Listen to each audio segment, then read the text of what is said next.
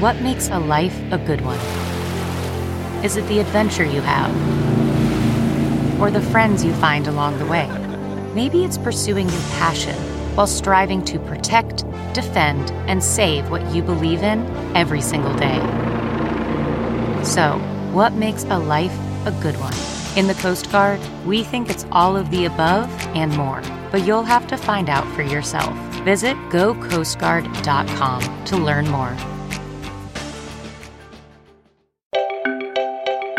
Hello, ladies. Hello, gentlemen. This is the Victor Davis Hanson Show, the Classicist. We are recording on Tuesday, December 21st. This is the first day of winter. We're coming to the end of Advent, a few days off from Christmas. I couldn't be merrier. Why? Because I'm talking with Victor Davis Hanson. By the way, I'm Jack Fowler. Victor Davis Hanson, who is the namesake and star of this show. He is the Martin and Ely Anderson Senior Fellow at the Hoover Institution, the Wayne and Marcia Buskey Distinguished Fellow in History at Hillsdale College, the best-selling author of many books, the most recent being The Dying Citizen. Try ordering it on Amazon. Maybe delay, but Barnes & Noble will have it. Great book, doing tremendously well. Victor, we've got a lot to talk about in not that much time. We're a little crimped today, but one of the things I'm very fearful of, because I've heard it from the leftist media, is that democracy in America is dying. And we're going to talk about that right after this important message.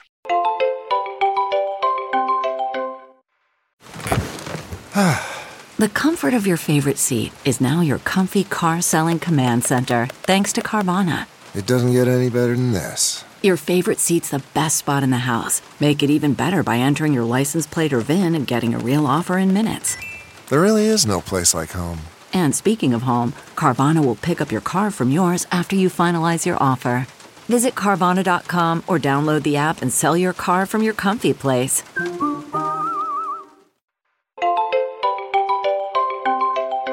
We're back with the Victor Davis Hanson Show, the Classicist. I'm the host, Jack Fowler. I also host The Traditionalist, and the great Sammy Wink hosts The Culturalist. Thanks for listening to the podcast. So, Victor, you have written a piece for American Greatness. You do 2 pieces a week, and one of them is titled, "Why is the Left Worried Suddenly About the End of Democracy?" And here we have in the United States, Democrats in control of the White House, in control of the Senate, in control of the House of Representatives. Why should the left be worried about democracy? Here's how your article begins, Victor. What is behind recent pessimistic appraisals of democracy's future? From Hillary Clinton, Adam Schiff, Brian Williams, and other elite intellectuals, media personalities, and politicians on the left. Some are warning about its possible erosion in 2024. Others predict the democracy downturn as early as 2022, with scary scenarios of autocracy and Trump coups. Victor, why is the left worried suddenly about the end of democracy?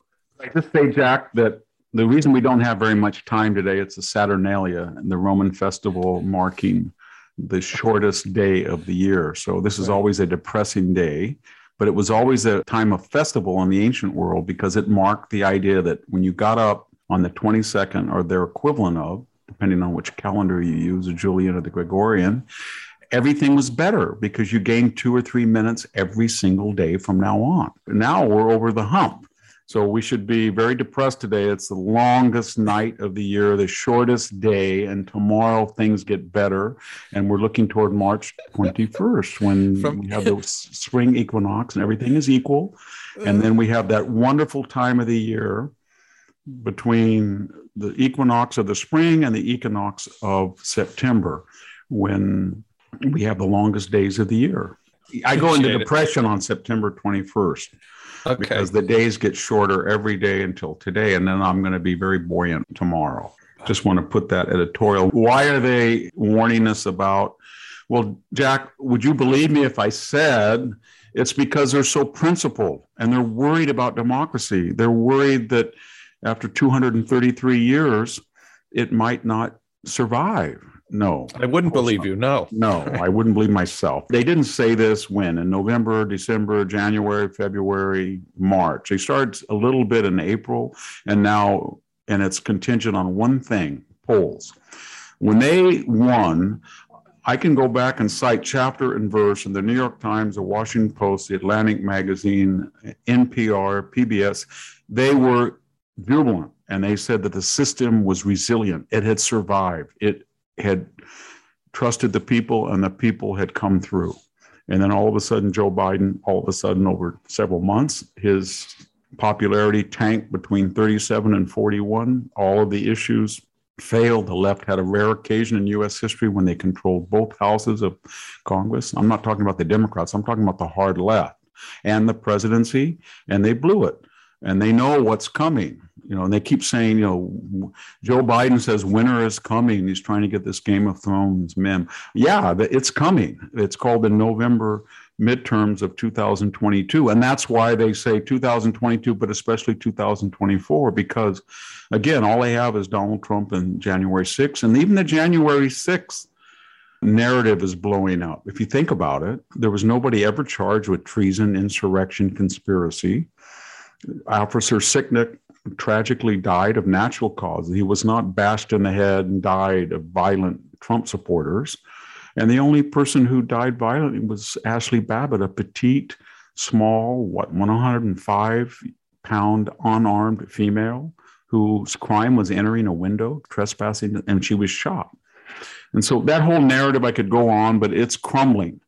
No one was ever arrested inside the Capitol with a gun, which makes the idea of an armed insurrection very suspicious. We don't have the thousands of hours of video. The House investigation has turned into a Liz Cheney disaster. So they're worried is what I'm trying to get at, Jack. And so now the military is in on it. The media is in on it. And the Democratic Party is in on it. And if you dare vote for Donald Trump, you dare vote for his minions in the next years, we're not going to have a democracy anymore. A final irony, they are the ones that have been trying to destroy the system for their own political advantage. They were the ones that tried to pack the court and are trying to pack the court after 150 years.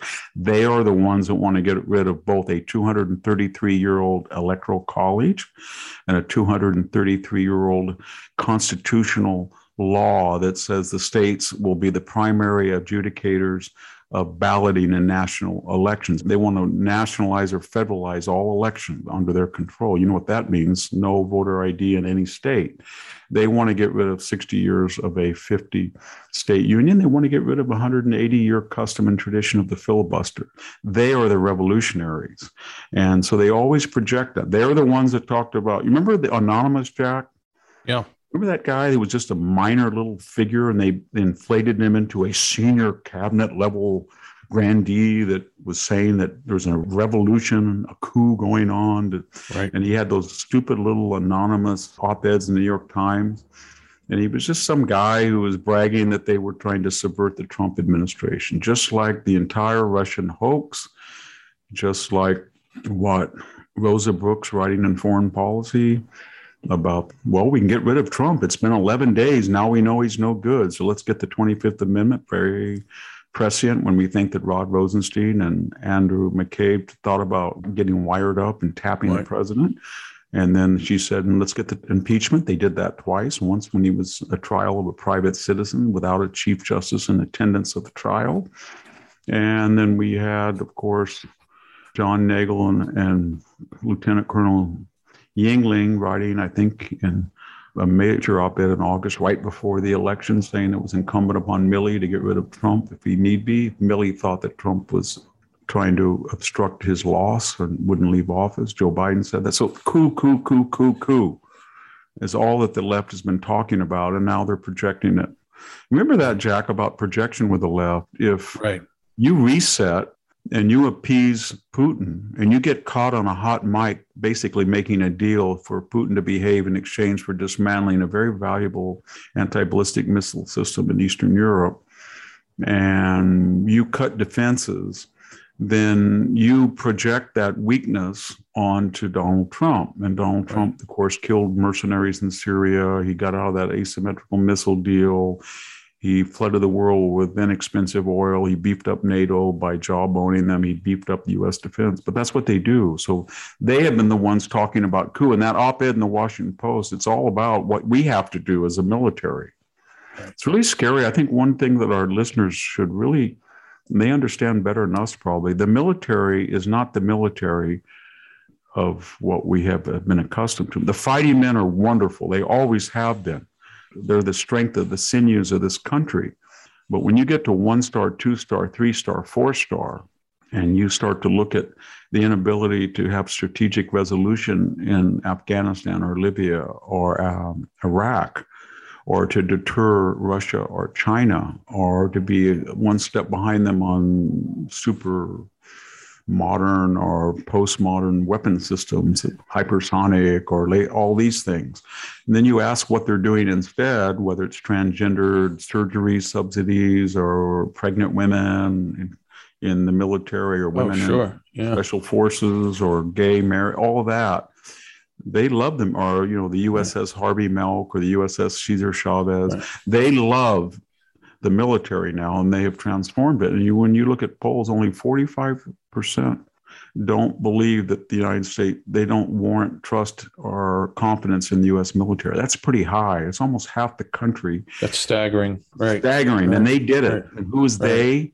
It's people like Secretary of Defense Austin, who seemed to go right from Raytheon right into his cabinet post and will, as sure as the sun rises, go right back to Raytheon. Right. And it's Mark Milley, who broke the law when he violated the advisory limitations on the actions of the Joint Chiefs by saying that subordinates would report directly to him in a crisis that Donald Trump created, he said. And of course, he's very friendly with the Chinese, and at least friendly enough that he warned them that if he thought Donald Trump was an existential threat to them, he would join them and warn them about it. Right. There's this great sense of calculation now. Right. If I'm going to make a career of this, if I'm going to end up a second 2-star general, et cetera, from the get-go, I'm plotting the course, which is to be a bureaucrat. Point. And that is. So when you saw those guys, the chief of naval operations, and you see now the vice chairman or Milley, and they go before those Congress people and they fall over themselves to show that they're out looking for white supremacists, right? Or white rage, or they're woke. So you're right. They want to make sure that their promotion or their future career is not impeded by the left wing in Congress. But I think also what they're doing is two things. There's so much money now in military contracting, more than there ever was in the old days. It's so lucrative that what they are doing is two things. They understand the corporate woke ethos. And if they want to be on a corporate board of a military contractor, or they want to be a lobbyist, or they do not want to be attacked by the left for going into the revolving door. Not that the left cares anymore, as long as the military does what they want, because they have no principles. But you can really see their virtue signaling their fides in the last 2 or 3 years of their careers. And then when they revolve out of the Pentagon, they really rake in the money. And it's not just the old 40 or 50, 60, 70,000. It is stock options, it's salary, it's guaranteed income, it's all sorts of stuff. They won't get that, Jack, if they sound traditionalist or conservative. Right. No corporation will want them. And they surely won't want them if they have anything to do with Trump. And they'll be in big trouble because they'll be accused of cashing in by the likes of Elizabeth Warren. You tell Elizabeth Warren that you're out there in the military doing her bidding, she will just keep mum when you go right onto the board of Lockheed or something. Right. Well, I don't think it's even necessarily to be a member of the boards, pretty significant. I think it's much more widespread. A family member works for a military contractor. There is no way you're getting a military contractor. You could have the most amazing technology and product that would benefit American security. There is no way you are getting a military contract unless you hire retired generals, admirals, colonels, and then also have to hire these companies to act as middlemen. It's the weirdest thing. And then who runs those companies? Retired military officers. Look at Stanley McChrystal. Stanley McChrystal has, quote unquote, a leadership corporation. What does Stanley McChrystal do? I'm not a big fan of Robert E. Lee. I've written that in The Soul of Battle. And I always compare his military efficacy to someone who is really a remarkable genius like William Tecumseh Sherman. So I don't have pictures of Robert E. Lee. I don't know why anybody would, but Stanley McChrystal did. And then as soon as Charlottesville came, guess what he said? He wrote in the Atlantic, I saw that picture and I just ripped it off the wall. And by evening, it was in the dumpster. Okay, we understand you're virtue signaling, and that's a very wise thing to do given your corporate clients and the milieu of the country. I could go on and on about other generals who did stuff like that, but it's all performance art and it's corporate. And it's exactly what you're saying. And it's really drives me crazy because we have all of these brave people, courageous people who die in Afghanistan, in Iraq. They go fight all over the world. And what are we hearing about them now? We're hearing from Milley that he's looking at white rage. And we're hearing in this op-ed by these 3 retired generals that X amount, 10% of the people who were arrested were veterans. Well, 7% of the country, 7 or 8% of the country is veterans. So what? So they're almost disparaging, and the military, rank and file, the military are to these generals, they're playing the role of the deplorables in civilian life to the left. And there's the same breakdown. You have a bicoastal elite that has nothing but contempt for the interior of the country. And then in the military, we have created a New York, or I should say Washington-centric elite in the Pentagon, and they don't have a lot of confidence with the people who fight in the enlisted ranks. And these people are never going to get to be major colonel and 1-star, 2-star. They're never going to get a corporate job or billet. They're never going to become wealthy off of this. And they are going to be, from time to time, from congressional members and from retired military, disparaged as possible white nationalists. But they are going to do one thing, as I said before, they're going to die at twice their numbers in the general populations in godforsaken places like Afghanistan and Iraq. Well, let's hope some of them run for office too and show us out of this madness. So, Victor, you've written a piece for your website, victorhansen.com. As we mentioned many times before, there is exclusive content there, and I do recommend our listeners subscribe. It's very reasonable, $5. Test it out at $5, $50 for the year. And here's a typical piece. It's called The Thinning Veneer of Our Civilization. This is under the Eeyore's Cabinet, a feature on your website. We all remember who Eeyore is. Victor, there's a lot about crime in here, but of course there's far more than crime. And we're going to talk about crime also after this with Mayor of San Francisco and other people all of a sudden realizing there's madness in the streets. Victor, you begin this piece, The Thinning Veneer of Our Civilization, by recounting a story of something that happened to a friend in Fresno. Would you tell us about that and then more about this piece?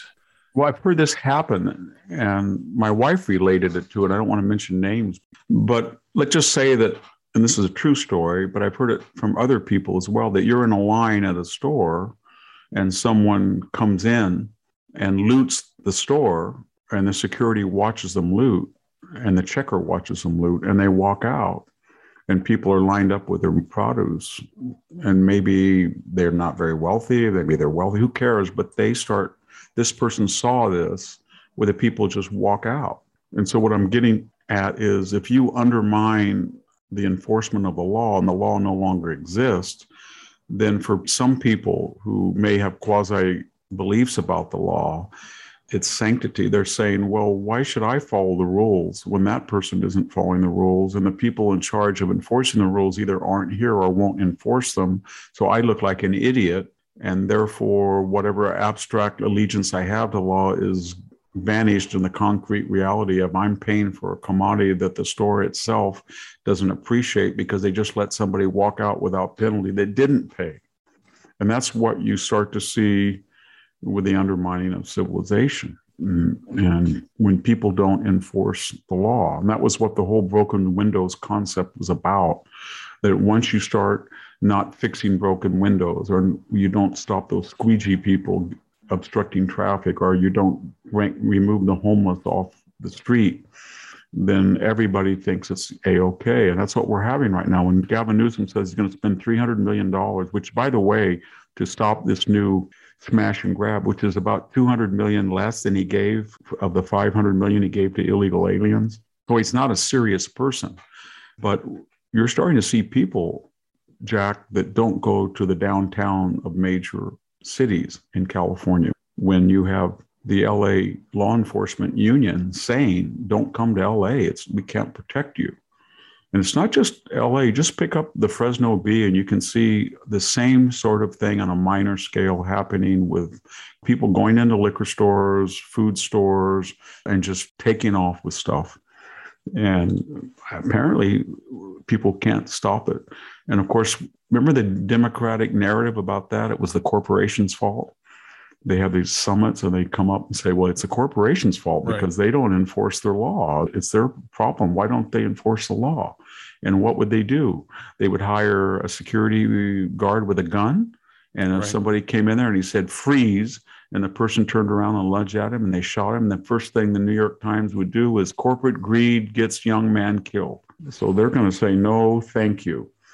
And that's how societies unwind. And ours is unwinding because from the ground up, each little incremental latitude and exemption starts to accumulate and intensify and become force multipliers.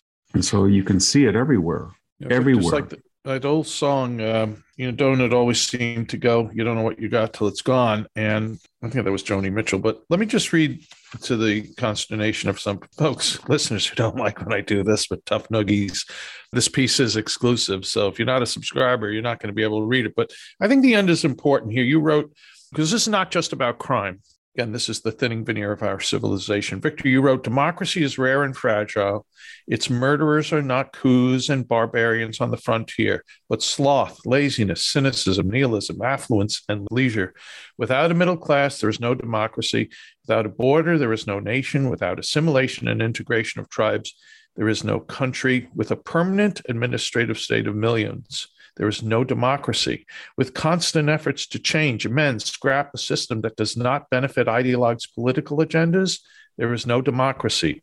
With allegiance to a global project rather than one's own nation, there is no democracy. Victor, you also, I don't have it in front of me, you wrote a piece, it's just out in the New Criterion, and much of it has to do with the themes of the dying citizen, but at the end of your essay there, you also wrote about, this is a very fragile thing that we have here in America. Nowhere else in history, and very few places, in current history, is anything like what we have, and it needs to be protected, and seems to be disintegrating before our eyes. I'm really worried about it. I don't think I've ever, I don't want to sound like a leftist, but I've never seen people so emboldened to want to change the makeup of the court or the electoral college like we talked about, or national voting, or end the filibuster, or bring in states. If you had a bunch of Republicans right now and they said, well, we want to cut California in half and get 2 more senators from Northern California, there would be a howl.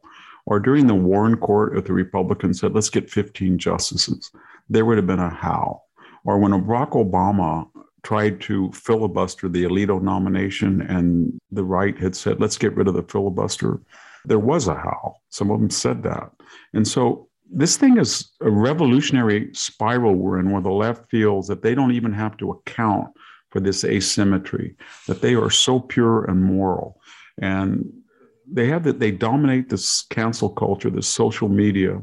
And the message that they're sending is equity, equity, equity, equality of result, equality of result. If there is not perfect equity or equality, economic equality, then somebody has to pay, and that person has gotten his wealth or his greater material abundance illegally or unlawfully or amorally, and we're going to take it from them. And we are exempt from any consequences because we're morally superior guardians. That's how they think. And they're totalitarian. They try to involve every aspect. Bake a cake, that you're a guy who bakes a cake, then you're going to have a gay theme on your cake, or we're going to sue you. And you just want to close your ears, turn on the Super Bowl. No, it's going to be right there in your face. Oh, let me just go on to Facebook. No, it's on Facebook. And, oh, my child is in the 7th grade. Oh, what is this segregation race talk? No, it's there. Oh, I sent my kid to school and they came home the first semester and they're telling me things I don't believe about. No, it's there. So it's every aspect the left wants to control because they have a message that is contrary to human nature, that humans, for good or worse, have predictable characteristics across time and space. And they equate man-made law with a natural, almost a divine law. And they know that you cannot have a society that excuses theft or assault or murder. And, sometimes it just becomes so in your face and ridiculous, Jack, that you don't think it can go on. When you saw the Kenosha Rittenhouse trial and that paranoia to make a white-on-white violence into a racial explosion, and all of the BLM protesters outside the courthouse, et cetera, protesting on the deaths, there's two of them, three of them, actually, if you count the fourth who kicked Rittenhouse and threw out, were felons, when the other person had a sizable arrest record, but making them into saints. And then when you had a mass murder in Waukesha, mass murder by a African-American 20-year felon who had a history of saying, go up and hit white people, and there's nothing. And then even a BLM local official in Milwaukee says this was the start of the revolution. And that is not covered. It's not covered. It's buried. Then you ask yourself, what is going on? And the answer is equity, equity, equity. We don't care. If this person is deemed marginalized or a victim, then they get latitude that the law-abiding person doesn't get. And so people are reacting to that. And so when you talk to people, they say, I am in the bullseye. I know that when I turn in my taxes, I will be audited. If I stray, the other person won't. I know that if somebody breaks in my house and I use a gun, I'm going to be subject to criminal prosecution in a way that somebody in Chicago will be called just gang activity, as the mayor said of that shootout where no one was prosecuted. So right. The law is asymmetrical, and people are getting very scared about that. And you look at the people who broke in the Capitol and committed felonies of trespassing or illegal parading or whatever the charge was, those were felonies. But when you compare it to firebombing a police precinct or trying to firebomb a federal courthouse, and you look at what those people, what happened to them versus the people on January 6th, you can see this asymmetry in the court system. Right. You see it in the military. And we just had a person arrested in San Jose, 4 people arrested. And they had committed 70 acts of violence against a particular profile of the population, female, elderly, Asian American. And they had beat them and robbed them and tormented them at shopping centers, at stores. All were African American. No one talks about it because it is contrary to the theme, the narrative that hate crimes that have spiked against Asian Americans are all committed by Juicy Smollett suspect guys with red MAGA hats. Projection again. Exactly, because they know who's doing it. African-American males make up 6% of the population, and you look at the number of African-American males who've been accused or arrested for anti-Asian hate crimes. Enough said. They know that that's disproportionate to a degree that's absolutely staggering, and it represents a culture of anti-Asian hatred that no one will talk about. No one. And it's very strange. I know that the sins of slavery, I understand all that, but no one in the African-American community wants to talk about anti-Semitism and anti-Asianism.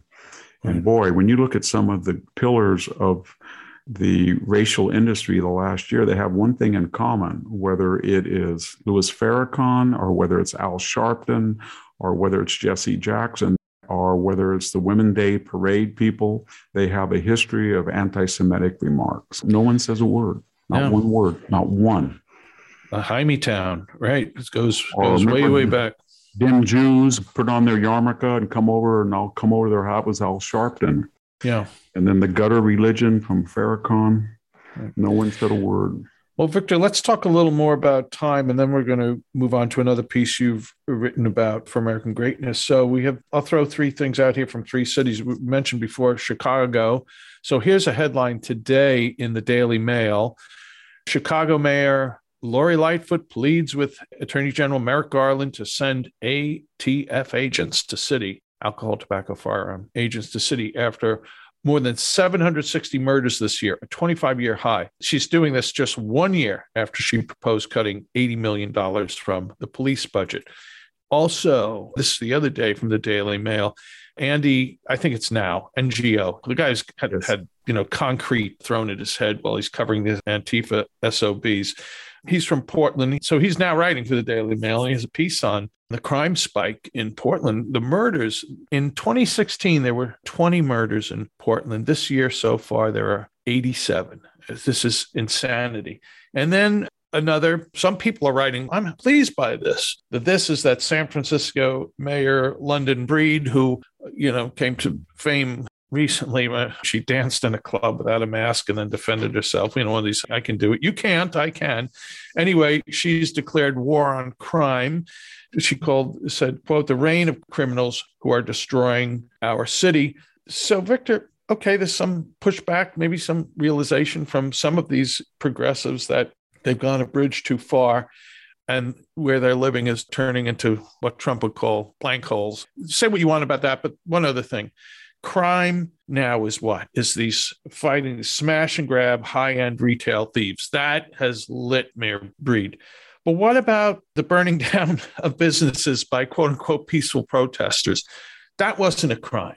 This was, though. And it's not a crime, Victor, but the lockdowns also, they abused small businesses, closed them, crushed people's lives. But when high-end retailers are getting smash and grab, well, okay, I'm glad they're rising to the attention. But, there's a wake of debris and damage from these lefties. Yeah, I think the left understands that without security, there's nothing. So you take your most liberal soccer mom in an upscale blue suburb, and if she can't get into a Range Rover and drive to Nordstrom without fear that either somebody's going to carjack her prized possession, or when she parks, cut out her catalytic converter, or when she goes in the store, somebody's going to be smashing and grabbing, then she understands that what she supports in the abstract is come back to haunt her in the concrete. And that's what the left is afraid of.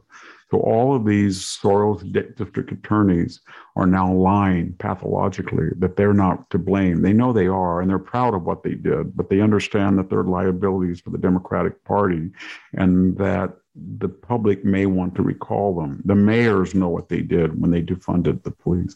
And they know deep down inside their hearts, they know that the catalyst for this critical legal theory that Soros got in was kind of a lie.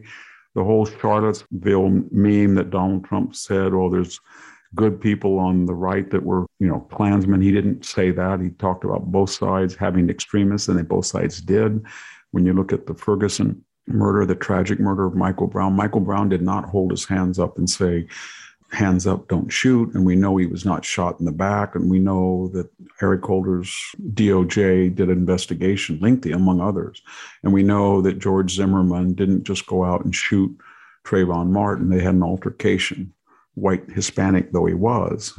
And that was a term that New York Times. And even George Floyd, we know that Derek Chauvin was culpable with not taking that knee off his neck when he said he couldn't breathe. He should have done that. But George Floyd has been turned into, there are murals with halos. This is a person who broke into a pregnant woman's home and put a gun to her belly and had a long history of violent crime and illegality. So what I'm getting at is that the anecdotes are the red buttons that you push to get to this climate that the United States was oppressive society. It was locking up everybody. Were based on a lot of things that were inaccurate. But that was the fuel that got us to the point we are now. And it was the opposite of broken windows. It was, don't fix a broken window, break more of them, and tell society that you have nothing but contempt for it. And now it is completely boomeranged on London Breed. She even used the word bull, S-H-I-T, right in front of everybody. She said, "This is bull. What is bull? What is this bull you're talking about? Was it you that helped defund the police? Yeah, was it you who criticized? Yeah, was it you? And they think we're idiots. That we have amnesia. We watch these people talk down to us for years, and they brag that the years of Giuliani are over with. Bloomberg could never come back and do what he did. The broken windows is gone. Crime has gone down. And then they got every two-bit academic to write a study out showing that crime had gone down by, looking at things like I don't know, tax fraud is down. Therefore, when murder is up, you average the two and crime's no different. Is that what they're doing? Because we know that murder is in many cities at a record level and assault is. And we don't talk about one of the major drivers, not the only driver, but one of the major drivers we will not talk about. And that is that the African-American male community collectively, and I'm saying collectively because that's what we use in America today. We talk about white supremacy and Latinos. We talk as if there's no individuals. But collectively, about 6% of the population is responsible for over 50% of the crime. And we should have a dialogue why that is. I'm sure that BLM would say it's because of institutional racism or the legacy of slavery or discrimination. And I'm sure that people who say, wait a minute, we have $20 trillion of Great Society programs. We've had affirmative actions for 50 years. They can fight it out, but that's to be fought out. But in the here and now, that is a fact. And what we see in Chicago at night, or Baltimore at night, or Washington, D.C. at night, or Newark at night, the Asian community is not committing those crimes. The Latino community may have, because of illegal immigration, may have a higher propensity per capita, but it's not at that level. The so-called white dysfunctional community is not at that level. So if we were to address that and solve that, then I think it would be much easier. We would just say that African Americans males commit crimes no more disproportionately than numbers in the general population. Right. And how do you get there? I think the only way to get there is it has to come from within. If you're going to have to talk about collectives, we have to stay married. We have to have two-parent families. We have to raise our children.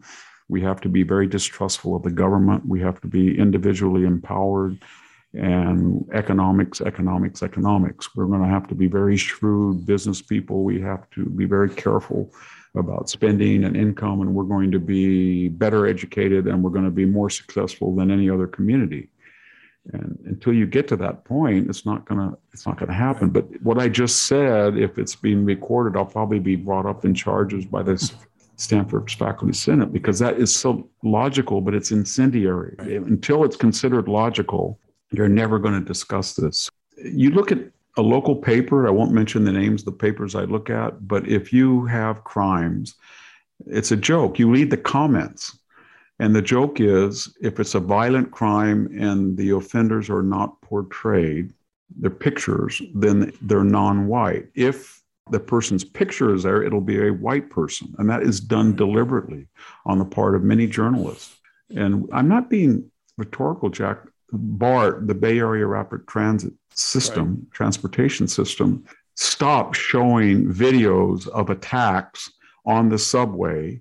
And even though these were suspects at large, and it would help law enforcement find them because they were worried that this would fuel stereotypes about the profile of type of people right, committing those crimes, which would be translated into, we don't care about the victims.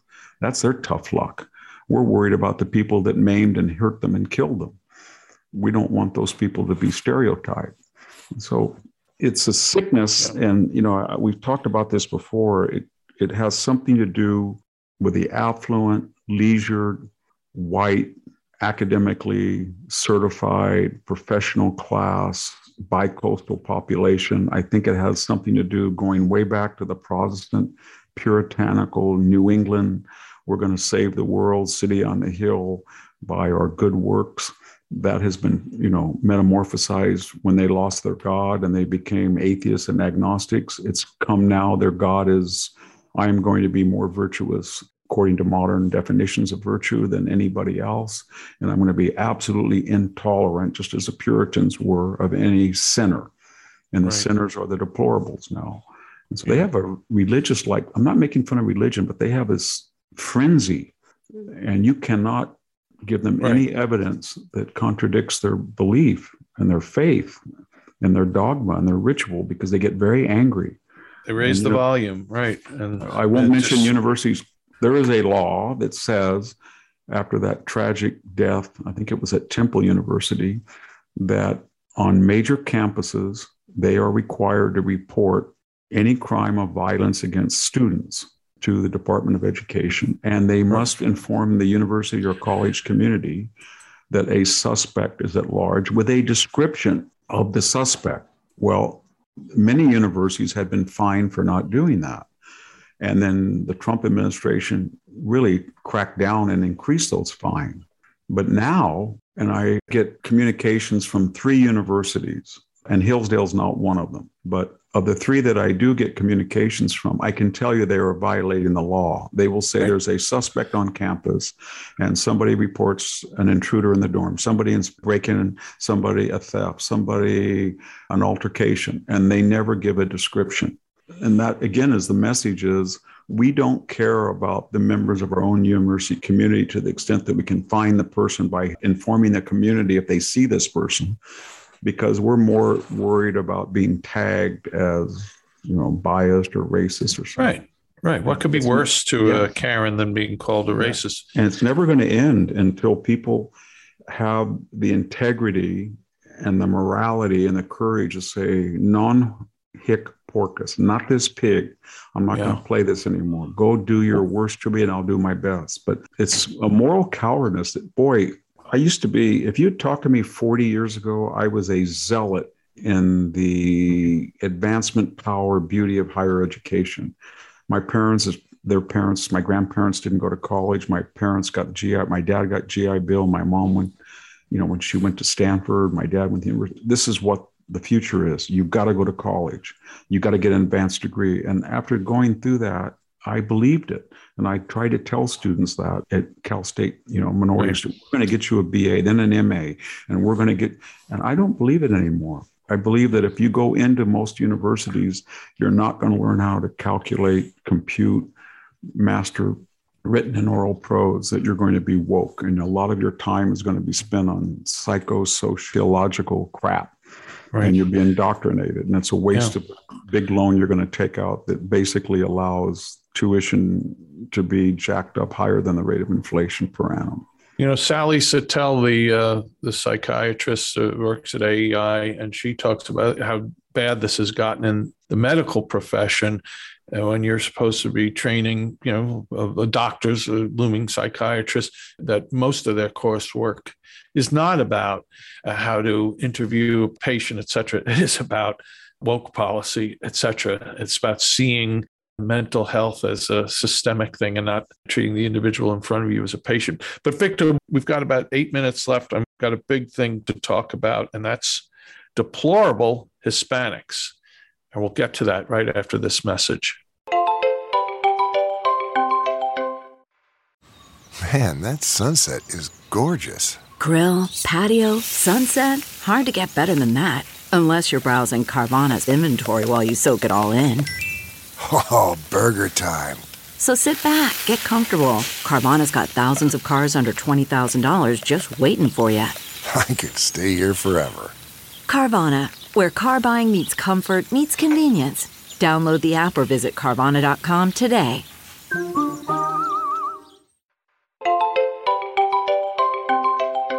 We're back with the Victor Davis Hanson Show, the Classicist. We're recording a few days before Christmas. This is the first day of winter. So, deplorable Hispanics. Victor, maybe this piece will get you in trouble, too, with some of those Stanford WeDot professors. So this is titled, Why Would Hispanics Drop the Left? You wrote this for American Greatness. And, we've just talked before about talking collectively about some groups in America. Well, we're going to talk collectively now about Hispanics. And here's something. Recent polling, not even polling, voter results from the recall election of Gavin Newsom. Here's what you wrote. A 60-40% pro-Newsom margin among mostly Democratic Hispanics was striking for its erosion from a once lockstep Democratic constituency. Are Hispanics then following the trajectory of middle-class whites who have left the Democratic Party in droves and helped redefine the Republican Party as a more populist, working-class movement? Victor, you asked the question, why would Hispanics drop the left? That's the title of this essay.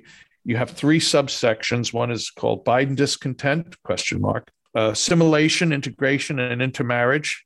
Italian style. Thank you. My people appreciate that. And then the third area of grouping of explanations for why this trend is happening comes under what you title Karens, the bicoastal nomenclatura, and the obsessive compulsive left-wing scold. So Victor, tell us why you wrote this piece and why Hispanics are dropping the left.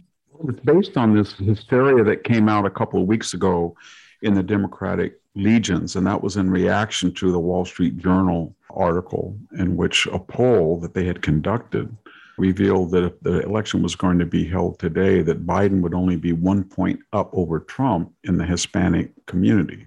And that there were other polls that reiterated that trend. And we saw it along borders, along communities along the southern border where city council and mayors that were very conservative were being elected on the basis of opposition to open borders.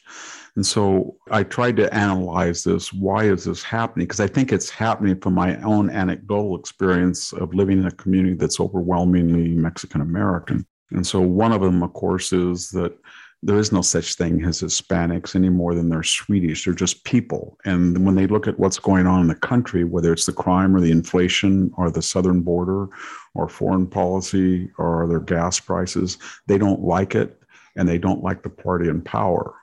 But secondly, there is a greater Democratic left-wing liberal worry that this is not a short-term rebellion, but it reflects deeper issues. And the Republicans, Karl Rove had been telling us for years that the Hispanic community, being Catholic and traditional and family oriented, not that everybody isn't family oriented or religious, but they were supposedly, that was their signature, cultural signature, that if the Republicans would ever get on board with amnesties and closed borders or, legal something, that these voters would flock to the Republicans. And I think that was only partly right. What's happening is that a lot of Mexican Americans don't see themselves as a hyphenated group. I was talking to a fellow the other day that I know very well, and I said, he said, I'm not Mexican, I'm an American. And I said, well, you guys talk about white. He said, no, I don't. I'm American. Understand that? I'm not Mexican. I'm not white. I'm not anything. I'm an American. And as we get into the third generation, there are a lot of Mexican Americans, if I can use that term, who don't speak Spanish. They've never been south of the border. They don't like people coming illegally and being dumped in their communities 6 hours from the border. They do not like M13, Norteños, Serenos gangs. They don't feel they're collectively responsible for high criminality or people coming across the border illegally. And most importantly, they feel that that impacts them inordinately, that if they have a grandmother who needs support for dialysis, the dialysis clinic is now jammed with people coming across the border, or their schools have had advanced placement and they feel now it's going to go back to bilingual education for newcomers who came illegally and residing illegally. And they don't like the price of gas. So they look as their middle class existence and upper middle class is now being threatened. I'm not talking about a majority yet, Jack, but a number that is so high at 40 to 45%. And the constituency is so large within the Democratic Party, and they have lost the white working class that they are becoming paranoid. And I listed a third group. A third reasons that will never be shown. It's kind of a taboo, but I think it's valid. And that is, I don't like talking to people that, if I could stereotype in a very unkind way, I would call them Karens or scolds or bicoastal professional elites or nasal, twangy, Silicon Valley people. What I'm talking about is someone who doesn't live in the real world, but has a pretty good income and has an inflated view of themselves and feel that they get up in the morning and think, how can I tell those deplorables how to live, and how do I get the power to make sure that I can reify those commandments to them?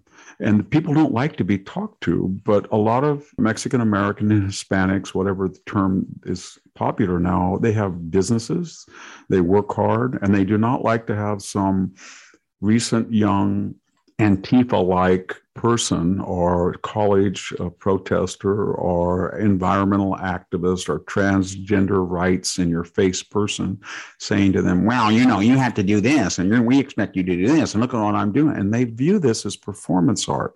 And they feel that they've noticed that as soon as they say they're conservative, the fiercest critics, as is true of Black conservatives, are these white bicoastal liberals, as if to say, well, we were the one that helped you, and we support Latinos, and now you don't show any loyalty to us. Oh, and they don't just get angry at that, but they feel that you can sense it, that they feel that these people are elitists and don't want to put their kids in the school with them, don't want to associate with them, and think they're better than they are. And this whole liberal, left-wing, progressive empathy for quote-unquote Hispanics is sort of a psychological mechanism to square the circle of their own unease. And when you add in sort of machismo culture, the vestigial residual of that, they don't see that culture as particularly muscular, if you know what I mean by that. I mean, in other words, indeed. They're not decisive people. And one of the things that culture couldn't figure out was Trump, because he was so, they thought, vulgar, but he was muscular, they thought. And there were a lot of people in the Latino community, not the majority, who said, you know what, he makes a decision. He just says yes or no, and he moves on. And that had some appeal. I'm not suggesting that he's ever going to get 50% of the Latino vote, but he doesn't have to. And people like him don't have to. And I finally finished the piece, as you said. It was exactly like the Italian Americans that came in the late 19th century and the early 20th century. People said, you know, they're coming from southern Italy or Sicily. They're the poorest of the poor in Italy. They're all Catholic monarchists. And they're coming here with no money. They don't learn English. They're in the mafia. And they're all going to vote for the welfare state such as it was. And they were pretty much democratic. And today, as I said in the piece, Giuliani, Pataki, Cuomo, Pelosi, you don't know what their politics are. You don't even know if they're Italian American anymore. And that's where I think the Hispanic community is headed, if the border is closed, which is terrifying the left. But if this continues, Jack, even with the open border, and you can't bring in deathly destitute people, then the left will turn on the border. They'll say, you know what? These guys are Poles. These are 1956 Hungarians. Right. Eastern Europe, those damn Chicago Poles. And they're going to be right wing. And they're kind of like, you know, these damn Cubans that are fleeing Castro. Let's close that border. I'll be quoting Cesar Chavez soon. Cesar Chavez sent thugs to the border to physically restrain illegal aliens. Well, Victor, I think that's almost all of the time we got today, but I want to say a thing or two.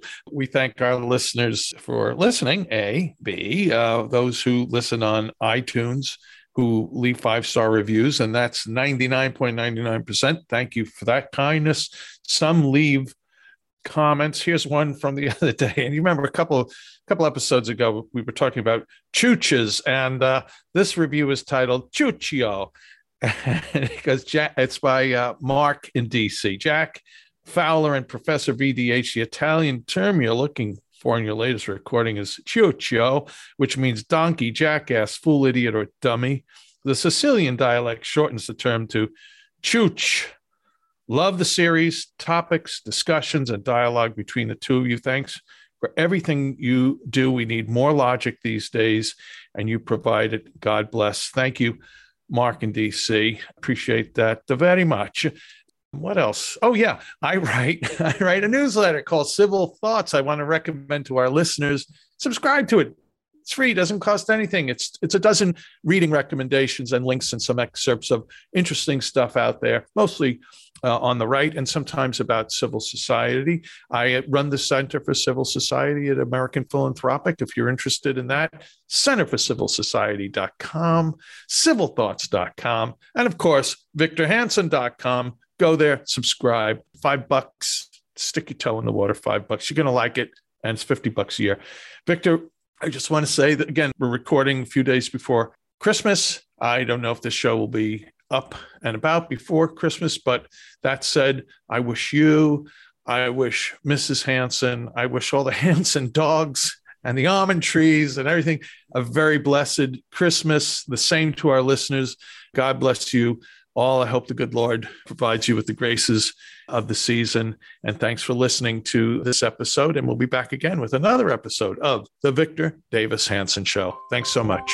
And thank you, Jack, in honor of a great American, a friend of us both. Mega dittos to that. Amen. Amen. In memoriam, Rush. Yeah, God bless And Rush. Rush. So I want to thank you, and happy Saturnalia, shortest day of the year. Okay, thanks, Eeyore. Thank you. All right, bye-bye. Bye.